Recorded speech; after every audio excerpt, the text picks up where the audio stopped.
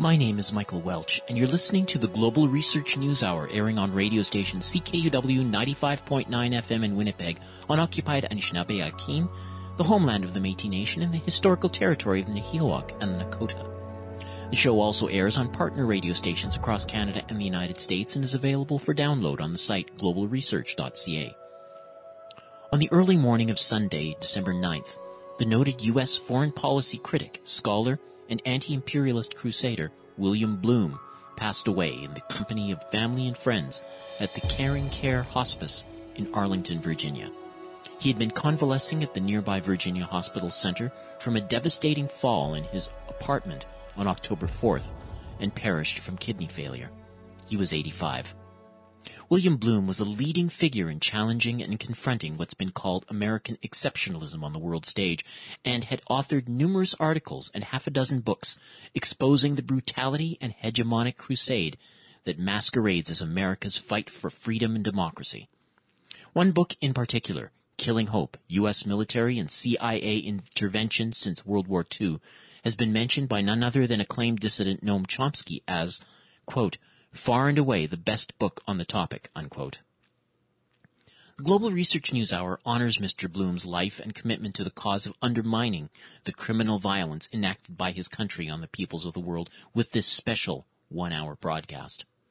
On this week's program, Slowing Down the Beast of American Empire, a salute to the life and legacy of William Bloom.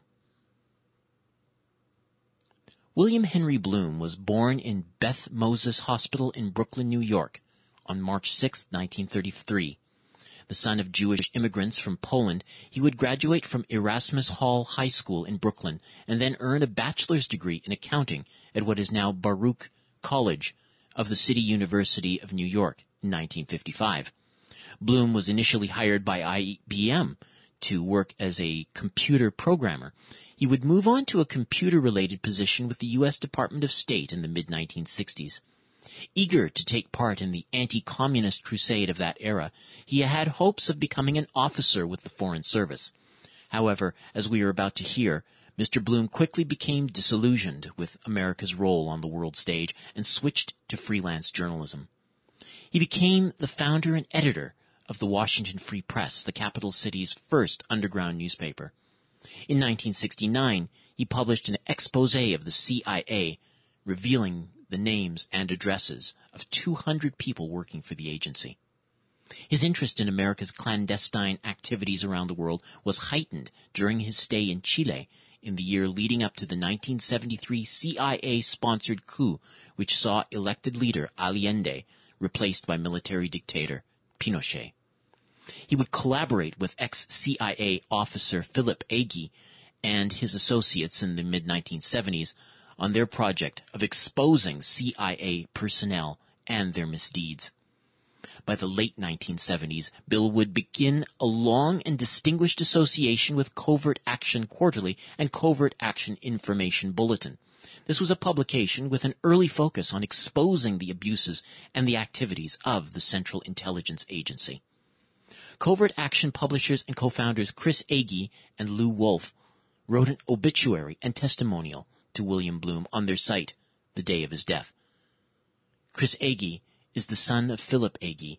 He is a political sociologist and historian and teaches political science and sociology at the City University of New York, the Bolivarian University of Venezuela, the State University of New York, and Hofstra University. Lou Wolf is a longtime freelance writer and researcher and, in addition to Covert Action magazine, co-edited 2 books, Dirty Work, The CIA in Western Europe from 1978, and Dirty Work 2, The CIA in Africa. The Global Research News Hour contacted them recently to probe their thoughts on the passing of their most esteemed colleague. Chris, as Lou just mentioned, your father was also involved, with he was as not only a co-founder, but of course his work within the CIA.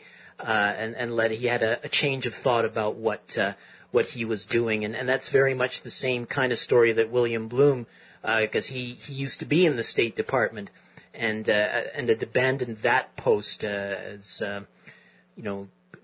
moving away from his aspirations of being a foreign service officer because of what the United States was doing in Vietnam. And I'm kind of curious to see if, as far as you know, if there was some specific moment, maybe call it the straw that broke the camel's back, that really moved him to finally take that step away. Absolutely, it's a complicated story that's full of many ins and outs. But essentially, it boils down to how he was formed initially and educated by the Jesuits at Notre Dame, he initially didn't accept the CIA's offer to because they sought him out because he graduated first of his class, and he went to law school and was rejected that after a couple months. And he thought, let me take the position in this organization where I would end up traveling the world, meeting interesting people, and building, of course, what we all thought at the time, democracy and freedom for those countries.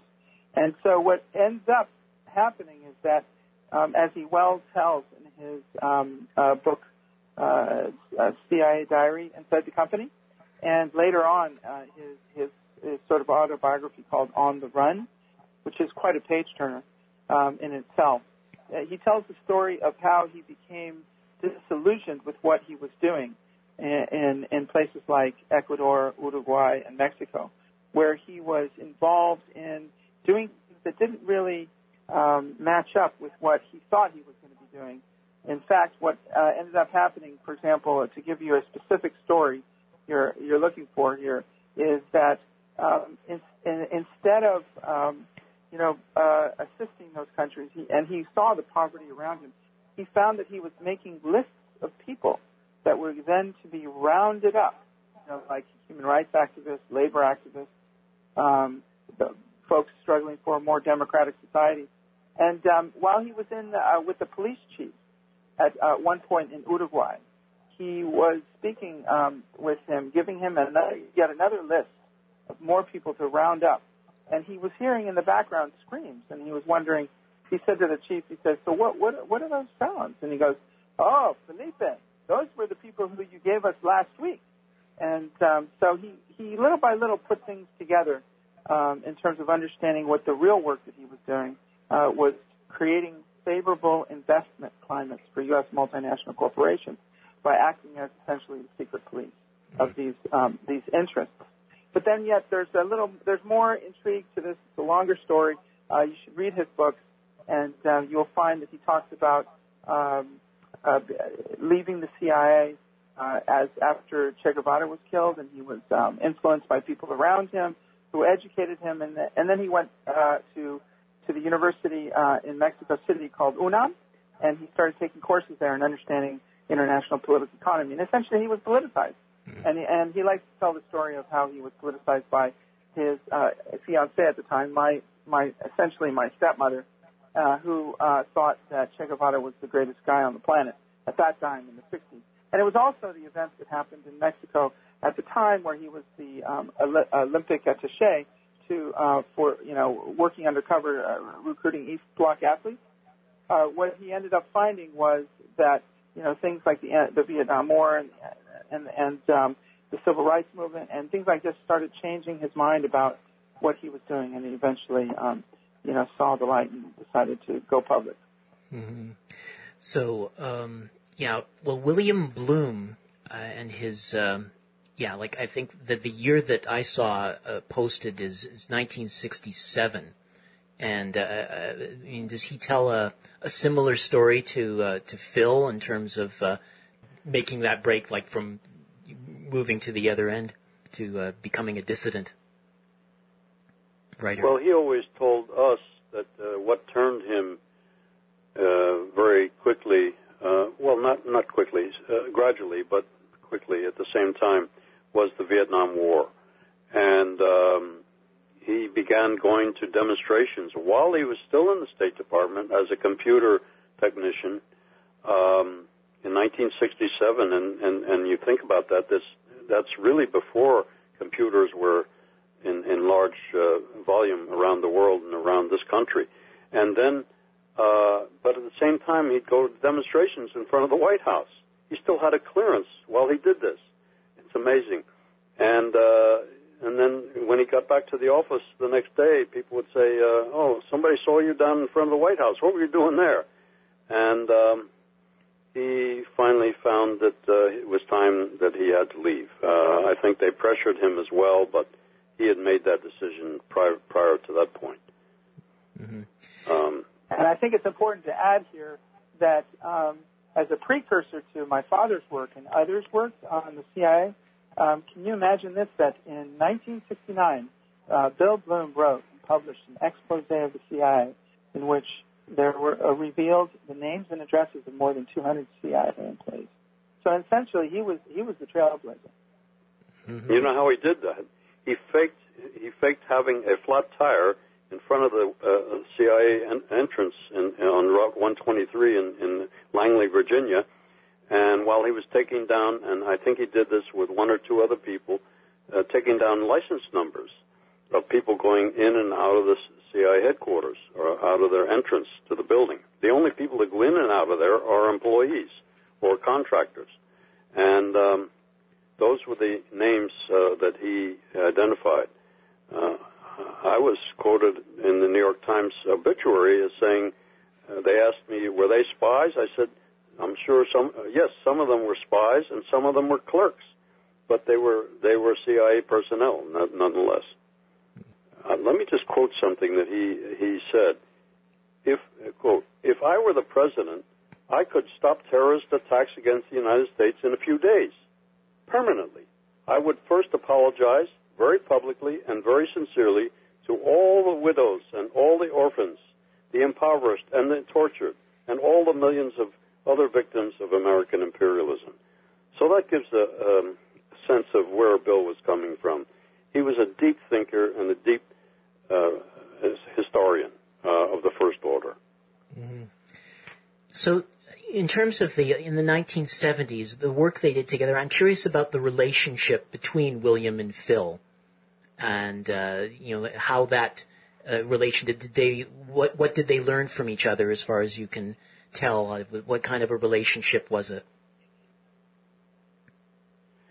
Well, Bill and Phil collaborated while he was living in London, and as was Phil at that time, after he quit the CIA. And I knew him there first as well.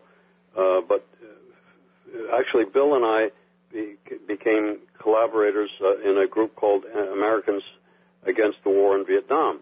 Americans for Peace in Vietnam, excuse me. And we held demonstrations in front of the White House. At that time, as I recall, Phil did not participate in our demonstrations because he was doing other kinds of work. But we collaborated in researching what the CIA station, which is otherwise another word for the CIA's office in the U.S. Embassy in London, and it was a huge facility inside the CIA, inside the State Department, where personnel are working under what is known as diplomatic cover. They're pretending to be diplomats, but in fact they're spies. They're undercover officers for the CIA. And so we researched together, including Phil and Bill, the CIA station in the U.S. Embassy in London. And I think that their friendship became cemented at that point. I am curious to know, I mean, some of the singular breakthroughs that you would attribute largely to Bill in terms of our understanding of the way foreign policy works as opposed to the way we're taught it's supposed to work. I think that was one of his gifts, in the sense that a lot of articles and books have been written on these subjects, and they're excellent, fantastic resources. But what Bill did was just keep it simple, go straight to the point, hard-hitting back, listing intervention after intervention after intervention, and it's very accessible. And so in that way, I think that he was able to reach so many people. And in the wake of his passing, it's clear by all the Twitter storm of memoria that have come to be, that people are sharing about how much he impacted their lives with his books. So I think that in that way, he had a particular gift. He also had a particular gift with respect to his wry humor, and in a recent, or his last public event, which was at a panel that was organized with the Left Forum in New York City in the summer of this 2018, called Covert Action: Persistent Attacks Against Democracy and Freedom, Past and Present, and where he starts out by saying, we can all agree, I think, that U.S. foreign policy must be changed, and to achieve that mind, not to mention the heart and soul of the American public, must be changed, right?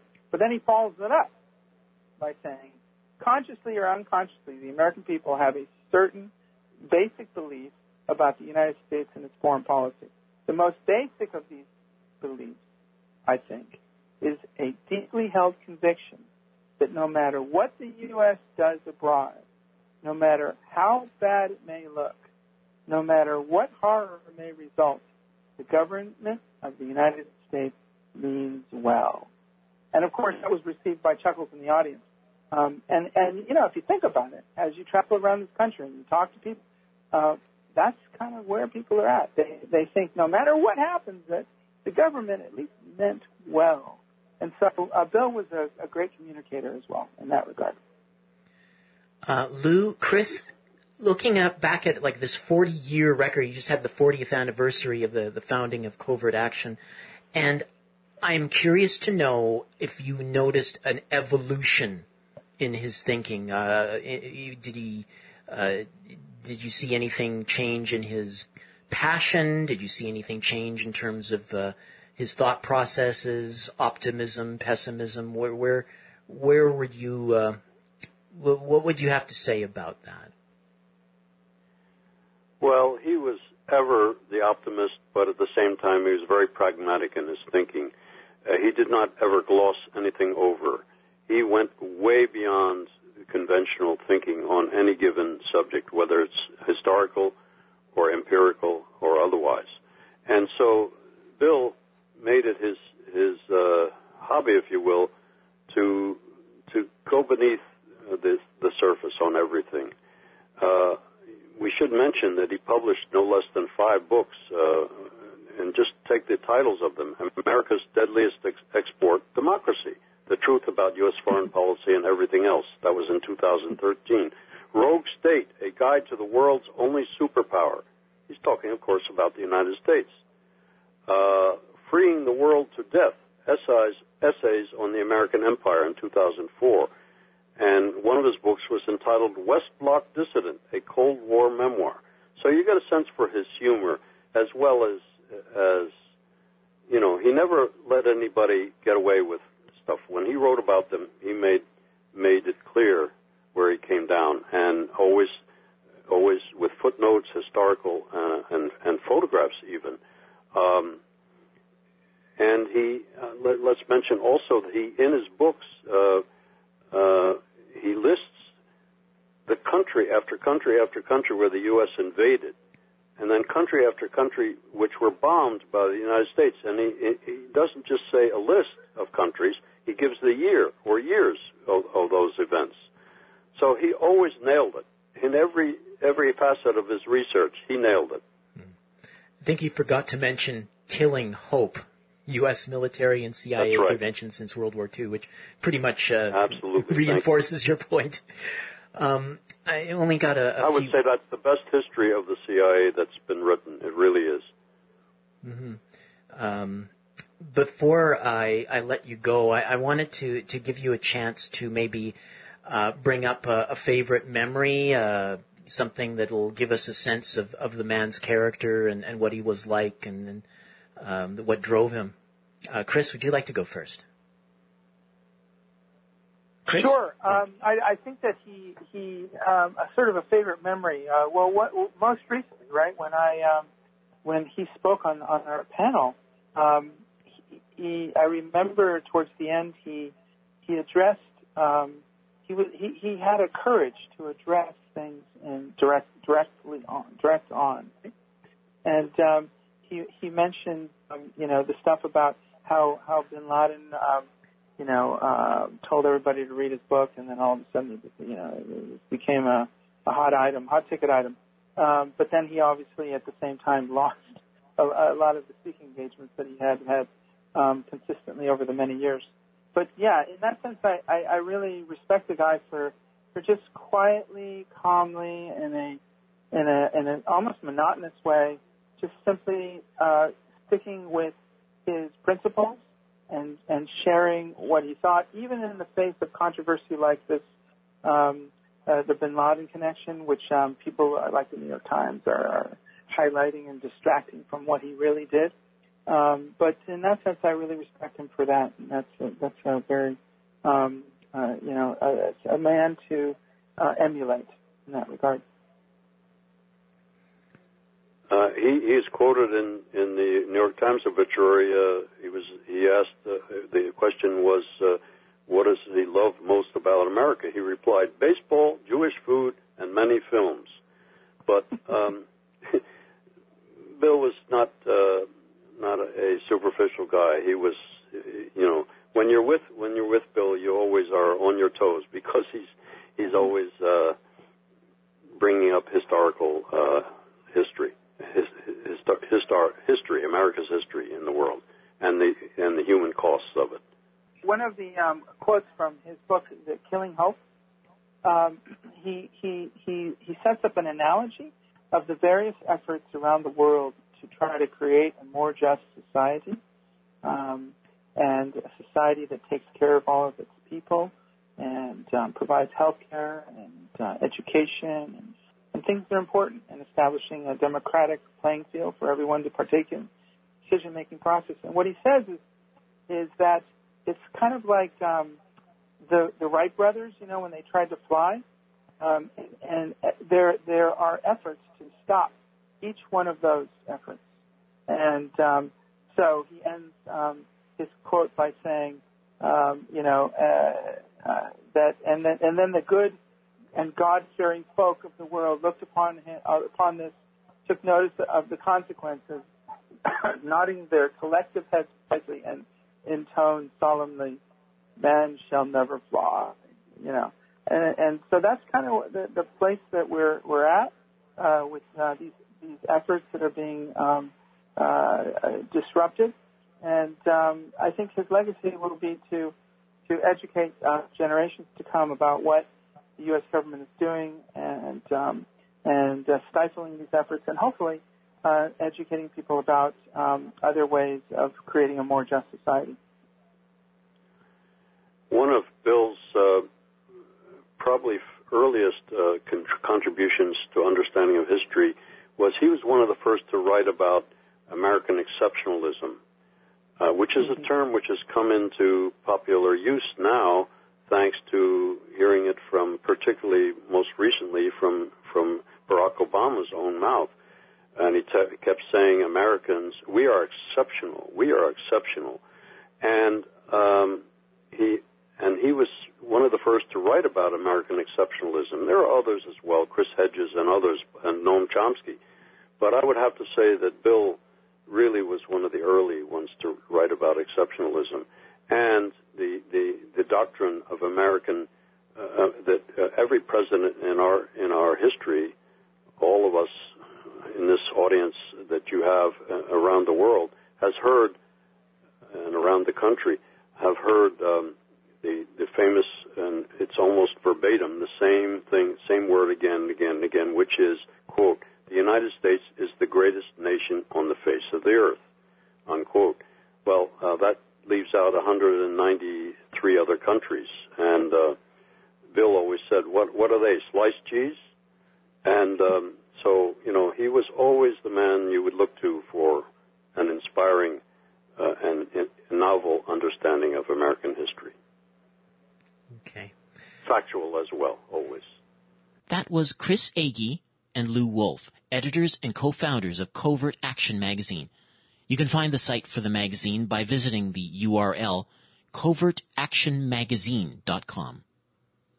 William Bloom was a frequent contributor to Global Research with a body of work that extends back to the site's origins in 2001.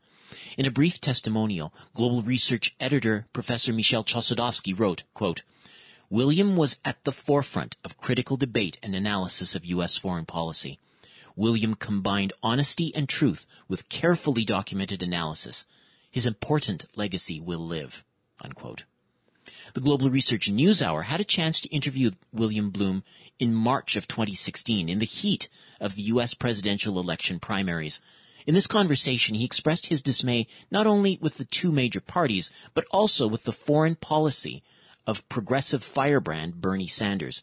Here's a clip from that conversation. I know you've been like a critic of, foreign policy in South America, in Asia, Middle East, but I think maybe we need to really drill down on that point with regard to Bernie Sanders about his less than adequate positions on foreign policy. I mean, what the things that he's saying that causes you so much concern that you. Well, he refers to Hugo Chavez of Venezuela as, quote, that dead communist dictator, unquote. I mean, no one with any pretension of being a progressive should make such a remark. I mean, it's absurd. It's what we would expect from a stupid right-winger. And he says things like that. I've never heard him, I haven't read anything really progressive on foreign policy. I don't think I doubt if he's ever used the word imperialism, for example. And I doubt if he has said that the U.S. is largely responsible for the horrible mess of the Middle East with all the refugees. That is a result of the U.S. government overthrowing the governments of Afghanistan, Iraq, Libya, and Syria, which is not quite complete yet. Those four governments, and all of them were secular governments. It's very important to keep in mind. He overthrew the four leading, the U.S. overthrew the four leading secular governments of the Middle East and South Asia, and we shouldn't be surprised that the replacement of that was a fanatic Islamic movement. We are responsible for that, and I don't think he thinks that way at all. And he's not been his position with regard to the kind of thawing Cold War. You don't find that he'd be an ideal person to have in that position. Which Cold War? Well, I guess which the basically the U.S. and Russia currently, with it seems like tensions between the United States and Russia are on the increase, and so I was wondering about Bernie Sanders and where you would see what a President Bernie Sanders would be like in the context of U.S.-Russia relations. Yeah, I'm not certain, but I don't think that he. I haven't seen any comment on that kind from him. I don't expect much along those lines. The remark I just quoted about Hugo Chavez, I mean, no one who would say that is going to be very enlightened on Cold War issues. If you think that a leading socialist activist in the world is just a dead communist dictator, I mean, it's absurd. A man who was elected legally and honestly about 4 or 5 times shouldn't be called a dictator. And a man who was a real socialist, as opposed to Bernie Sanders, who, in my opinion, is not a socialist at all. I've written about this in one of my anti-empire reports a few months ago. I discussed the question: Is Bernie Sanders a socialist? And my answer is no. So I can't expect him to have any kind of enlightened viewpoint on any Cold War issue. You are listening to the Global Research News Hour, airing on Winnipeg-based radio station CKUW 95.9 FM and on partner radio stations across Canada and the United States. The show is also podcast on the website globalresearch.ca. My name is Michael Welch. This week we are airing a special broadcast on the life and work of writer, historian, and prominent U.S. foreign policy critic William Bloom, who passed away on December 9th in Arlington, Virginia, at the age of 85. To get a Canadian perspective on Bloom's legacy, we turn to Barry Zwicker, a journalist and media critic based in Toronto. Barry has been in the field for 7 decades and is currently working on his memoirs. As a U.S. foreign policy critic himself, he names William Bloom as an essential voice. Is there a specific essay, or you mentioned Killing Hope, something that he's written about that in particular that exemplifies his work, the nailing it on the American empire, as you put it? Or is it just sort of the totality of his work that speaks to you? Well, he has gone about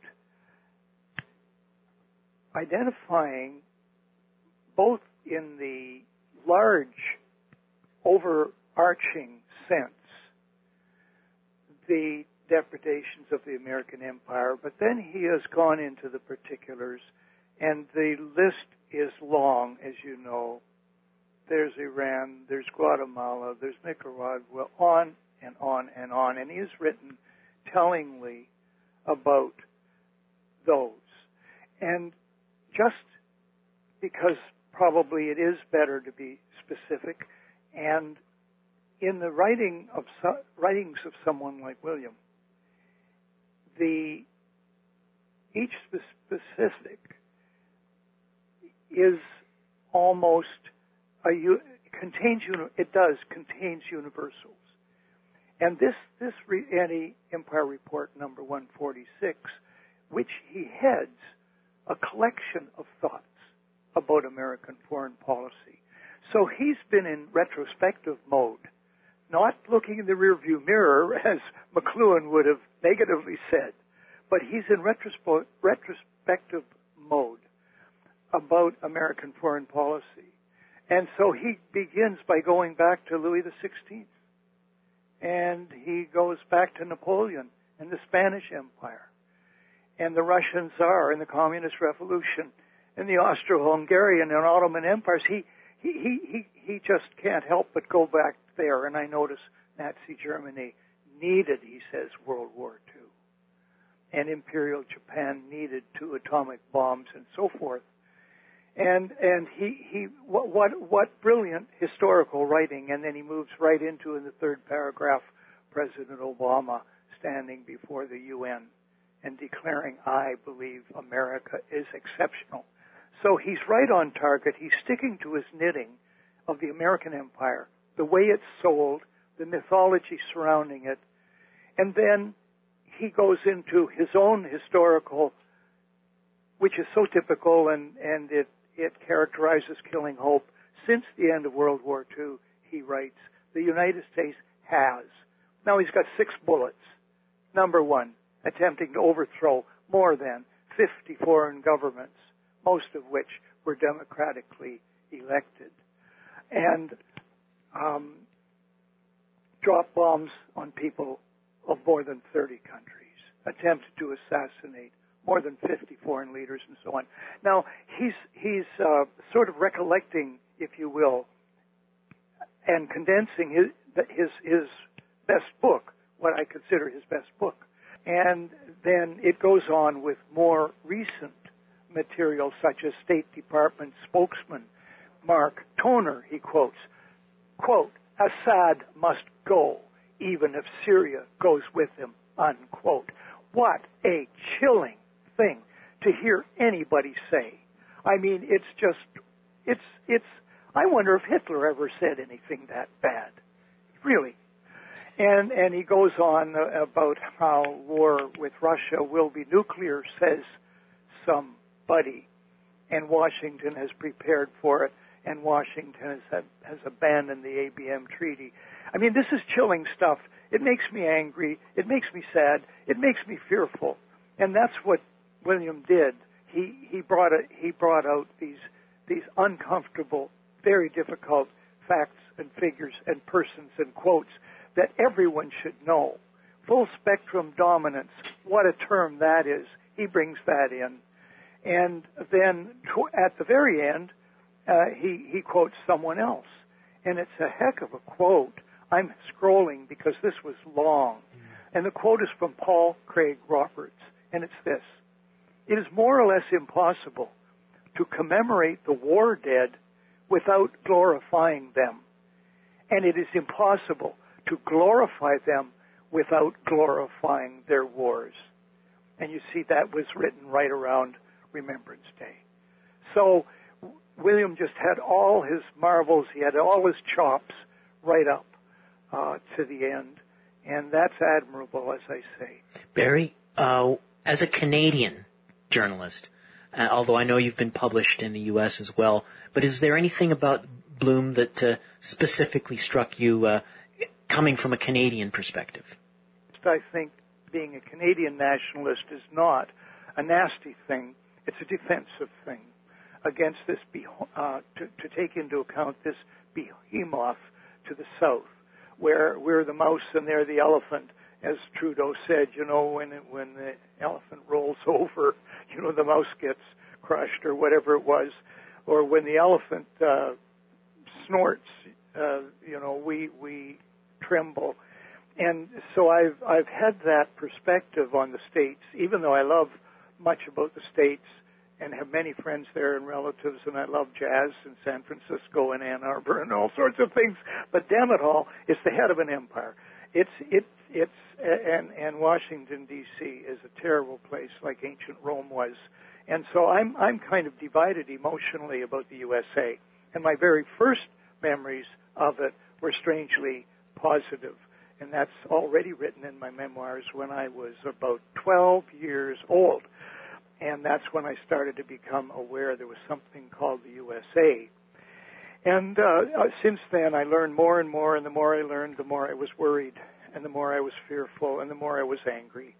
And so William Bloom is a guy who has brought to me, to make it personal, and to everybody, that his country is a very dangerous country, a country that has performed many terrible acts and continues to do so. So he's alive, his criticisms, in a way, and his criticisms are alive, and he's going to get quoted in my next book. That was Toronto-based veteran journalist and media critic Barry Zwicker. In 1999, William Bloom had received Project Censored's Award for Exemplary Journalism after writing an article which made the media watchdog group's top 10 list of most censored stories from that year. Following the publication of an article he wrote detailing how the U.S. helped Iraq develop its chemical and biological weapons capacity in the 1980s. It is perhaps fitting, therefore, that there was scant mention of Bloom's passing in the mainstream media. In a New York Times obituary, writer Sam Roberts described Bloom in his very first sentence as having been elevated from relative obscurity, quote, thanks to a surprise public tribute from Osama bin Laden, unquote. Even the popular progressive daily radio program Democracy Now! Dedicated only 5 sentences to Mr. Bloom's death in a December 11th headline. Alexander S. Bloom is William Bloom's son. He lives in Germany and made the trip to Arlington to be at his father's bedside in his final days. He shared with the Global Research News Hour some thoughts about the kind of man William Bloom was and the way he saw the world respond to him. He was a very, very meticulous researcher, put 6 years into his first book, and was really like, hunting down every possible hint, writing letters to everybody who might have a scrap of information on the various CIA interventions. And I think that also, set him apart from a lot of his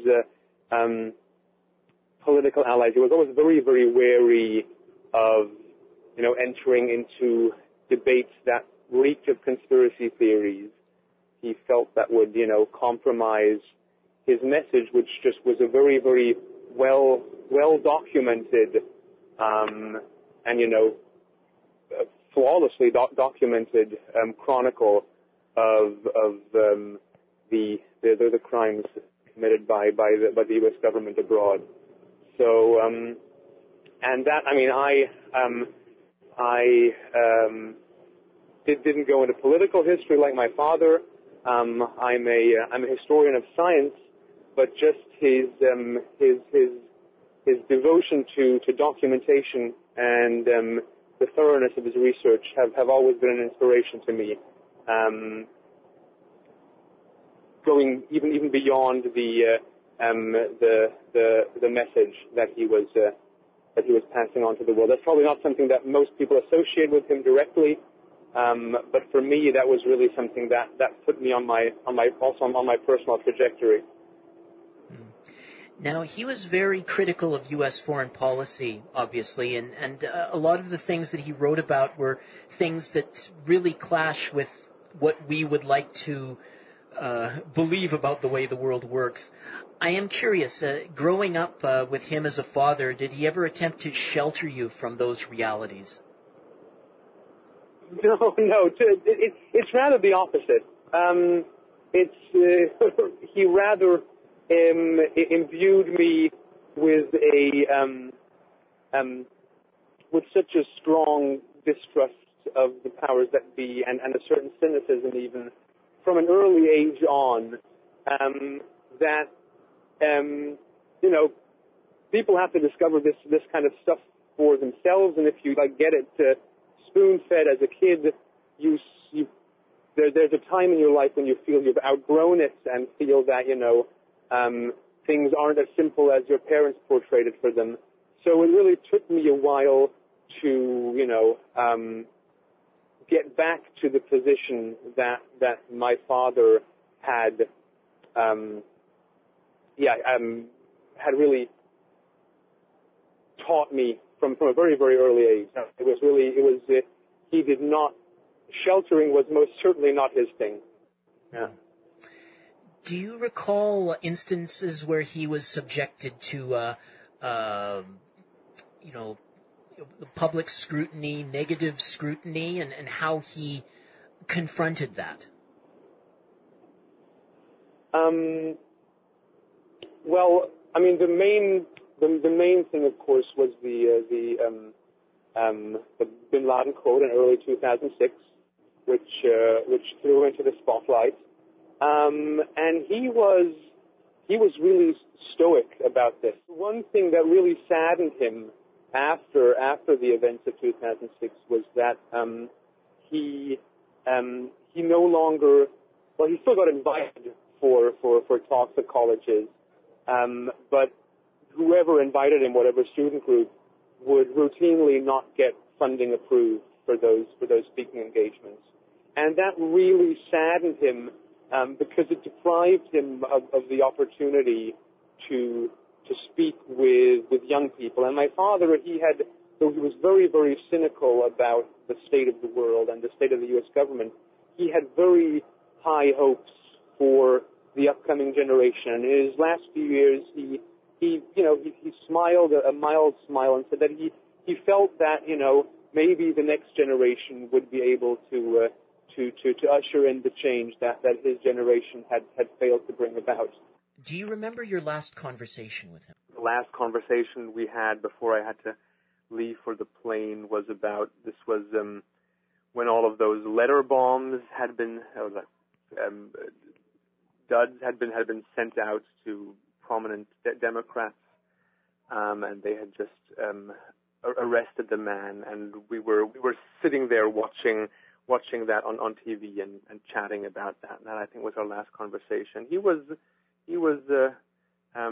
sharp as ever then, and making pointed comments. So yeah, that's the last thing last conversation we had. You were with him in his final hours with other family and friends. It's always been when somebody passes, then who has, like my father, very, very strong anti-religious sentiment, because there's always this impulse to fall back on religious traditions. But so instead in his last hours, I sang him some, old socialist tunes. Like I felt that would be adequate. His legacy is that struggle against the injustices and crimes we see in the world. That the way he fought that was by meticulously uncovering those wrongdoings, not by speculation or polemic or by ideology, but by meticulous uncovering of the truth, and to speak and disseminate that truth as widely as possible, to confront people with it, because he felt that if this sort of enlightenment would ultimately lead people to understand the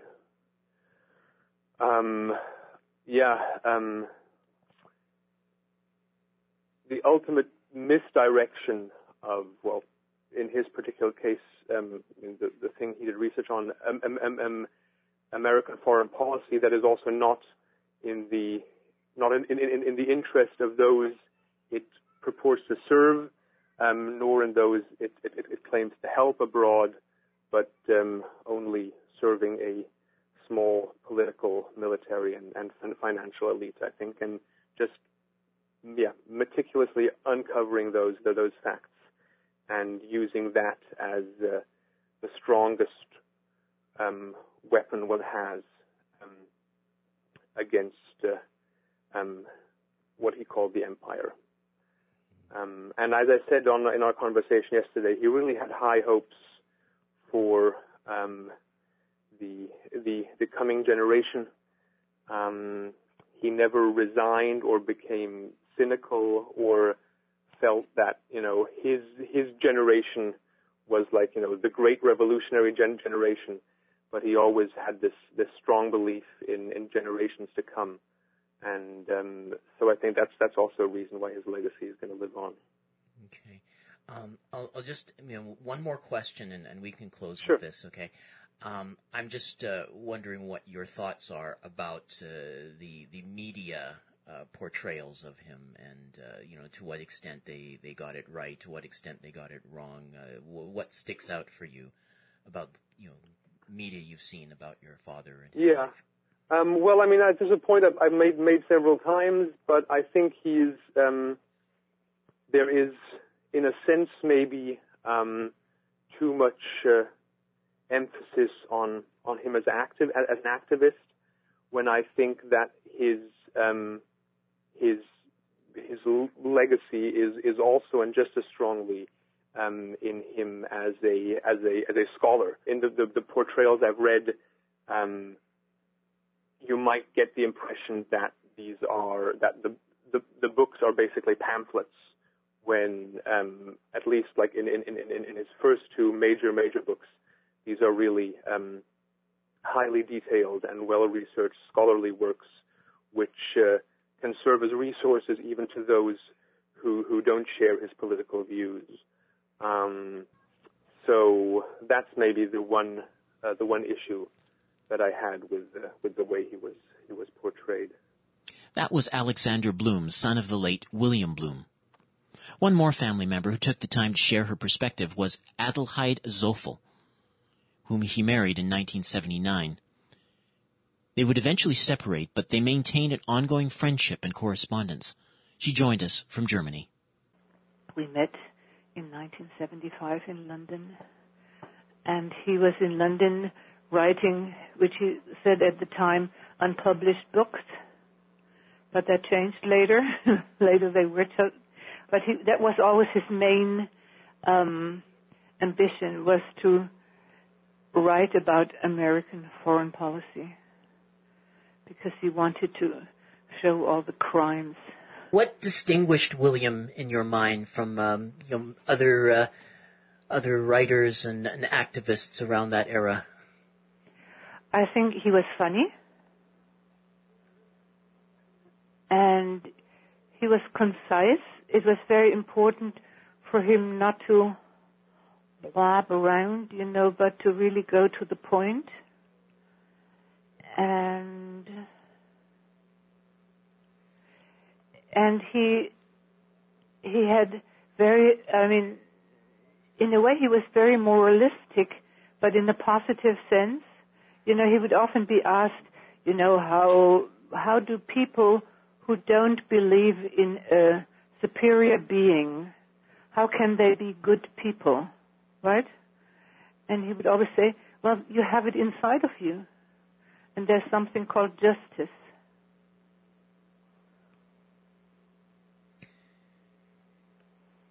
So tell me about maybe some of the things that he seemed to be most focused on in his day-to-day life. I think he really hated every form of hypocrisy. In a way, it was very important for him to get his message through, and sometimes it didn't matter too much to him if people really wanted to listen. He wanted to be heard.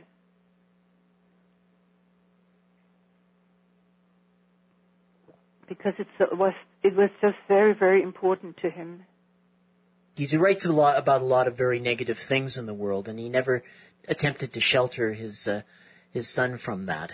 I wonder if that's something, if you have any specific memories that kind of illustrates that tendency. Well, I would see it from a slightly different angle, because sometimes he would, we talked a lot on the phone, and he would call me and say, oh, I read all these things, and it's so depressing. And I said to him, well, then just stop reading them. And he said, I can't. I have to know the truth, and I have to tell the truth to other people. And it will only change if we are willing to look at the truth.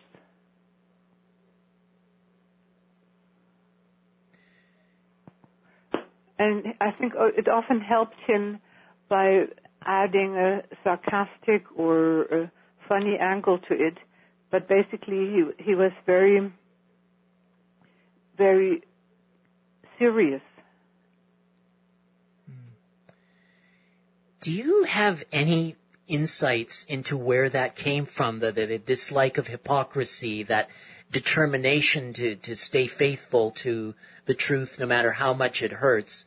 Is it anything perhaps from his childhood or anything that you might have even observed that might help you understand, where that commitment, where that drive, that tendency comes from? I think for one, it is that he, for a long time, he would tell me that he loved America. And he always did. He always loved America. But so to realize that the things that you're told that America always means well, and the government and the world can only profit from America and learn good things from America, and then to see what was happening during the Vietnam War, this kind of disappointment sounds, this kind of recognizing that those wonderful ideas just weren't true or were full of hypocrisy. To see that was really made him. He said, "If that happened to me, it happens to other people too, and I want to help them overcome their disappointment and become active against the system."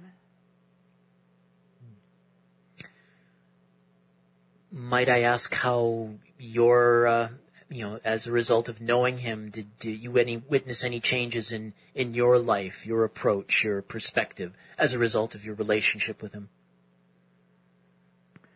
Oh, certainly.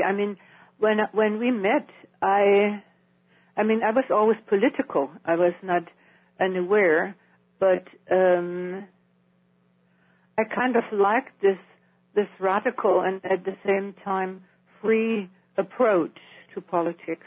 I like that. Now that he's gone, and my condolences for your loss. Thank you. What legacy do you think he'll leave the world?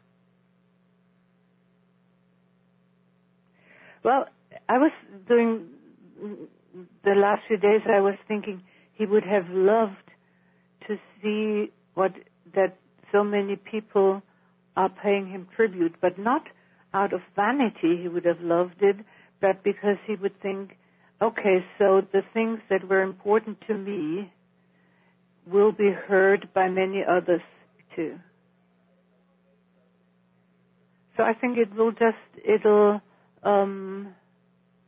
kind of, I mean, that was always his hope, that things would in a way snowball. But I mean, at times he was not that optimistic. That changed a lot, back and forth, kind of. You know, we talked 3 times a week about this and that, and about baseball, and about chocolate pudding, and about politics, and about Yemen or Saudi Arabia, or whatnot. Okay. So politics was a pretty consistent topic of conversation. Oh yeah, always. Because I was always curious, because he was such a thorough reader of the Washington Post, even if he didn't agree with many of their political analysis or so, but he always loved reading it for the news. As Adelheid indicated, William Bloom's legacy can best be remembered and honored by reading the man's written works.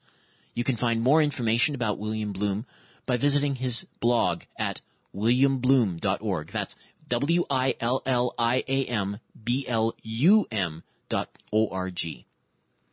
Thank you for listening to this special broadcast, airing on Winnipeg-based radio station CKUW 95.9 FM and on partner radio stations across Canada and the United States. The show is also podcast on the site globalresearch.ca. Music was the song A New World from Purple Planet Music. More of their work is available at purple-planet.com. Feedback on this program is welcome. Just email globalresearchnewshour@gmail.com. We conclude the show now with audio from William Bloom's last public presentation. Here he is speaking at a panel discussion from July 2018 for Left Forum, entitled Covert Action, Persistent U.S. Attacks Against Democracy and Freedom, Past and Present. My name is Michael Welch. Thank you for joining us, and please stay tuned for your next regularly scheduled program. Whenever you hear about the U.S. overthrowing North Korea using the Libyan model, we never reminded much at all about the U.S. bombing, which was horrific for 6 months. So what is the leader of North Korea to think about this when he reads and he mentions that you warned us about being part of the Libyan model? Can anyone say in any of these interventions or in any of them that the United States means well? When we attack Iran in the future, will we mean well? Will we have the welfare of the Iranian people at heart? I suggest you keep such thoughts in mind the next time you're having a discussion or argument with one of the flag-waving, stone-closed minds of Americans. Keep in mind what I've said to attempt at least to enlighten them. Thank you very much.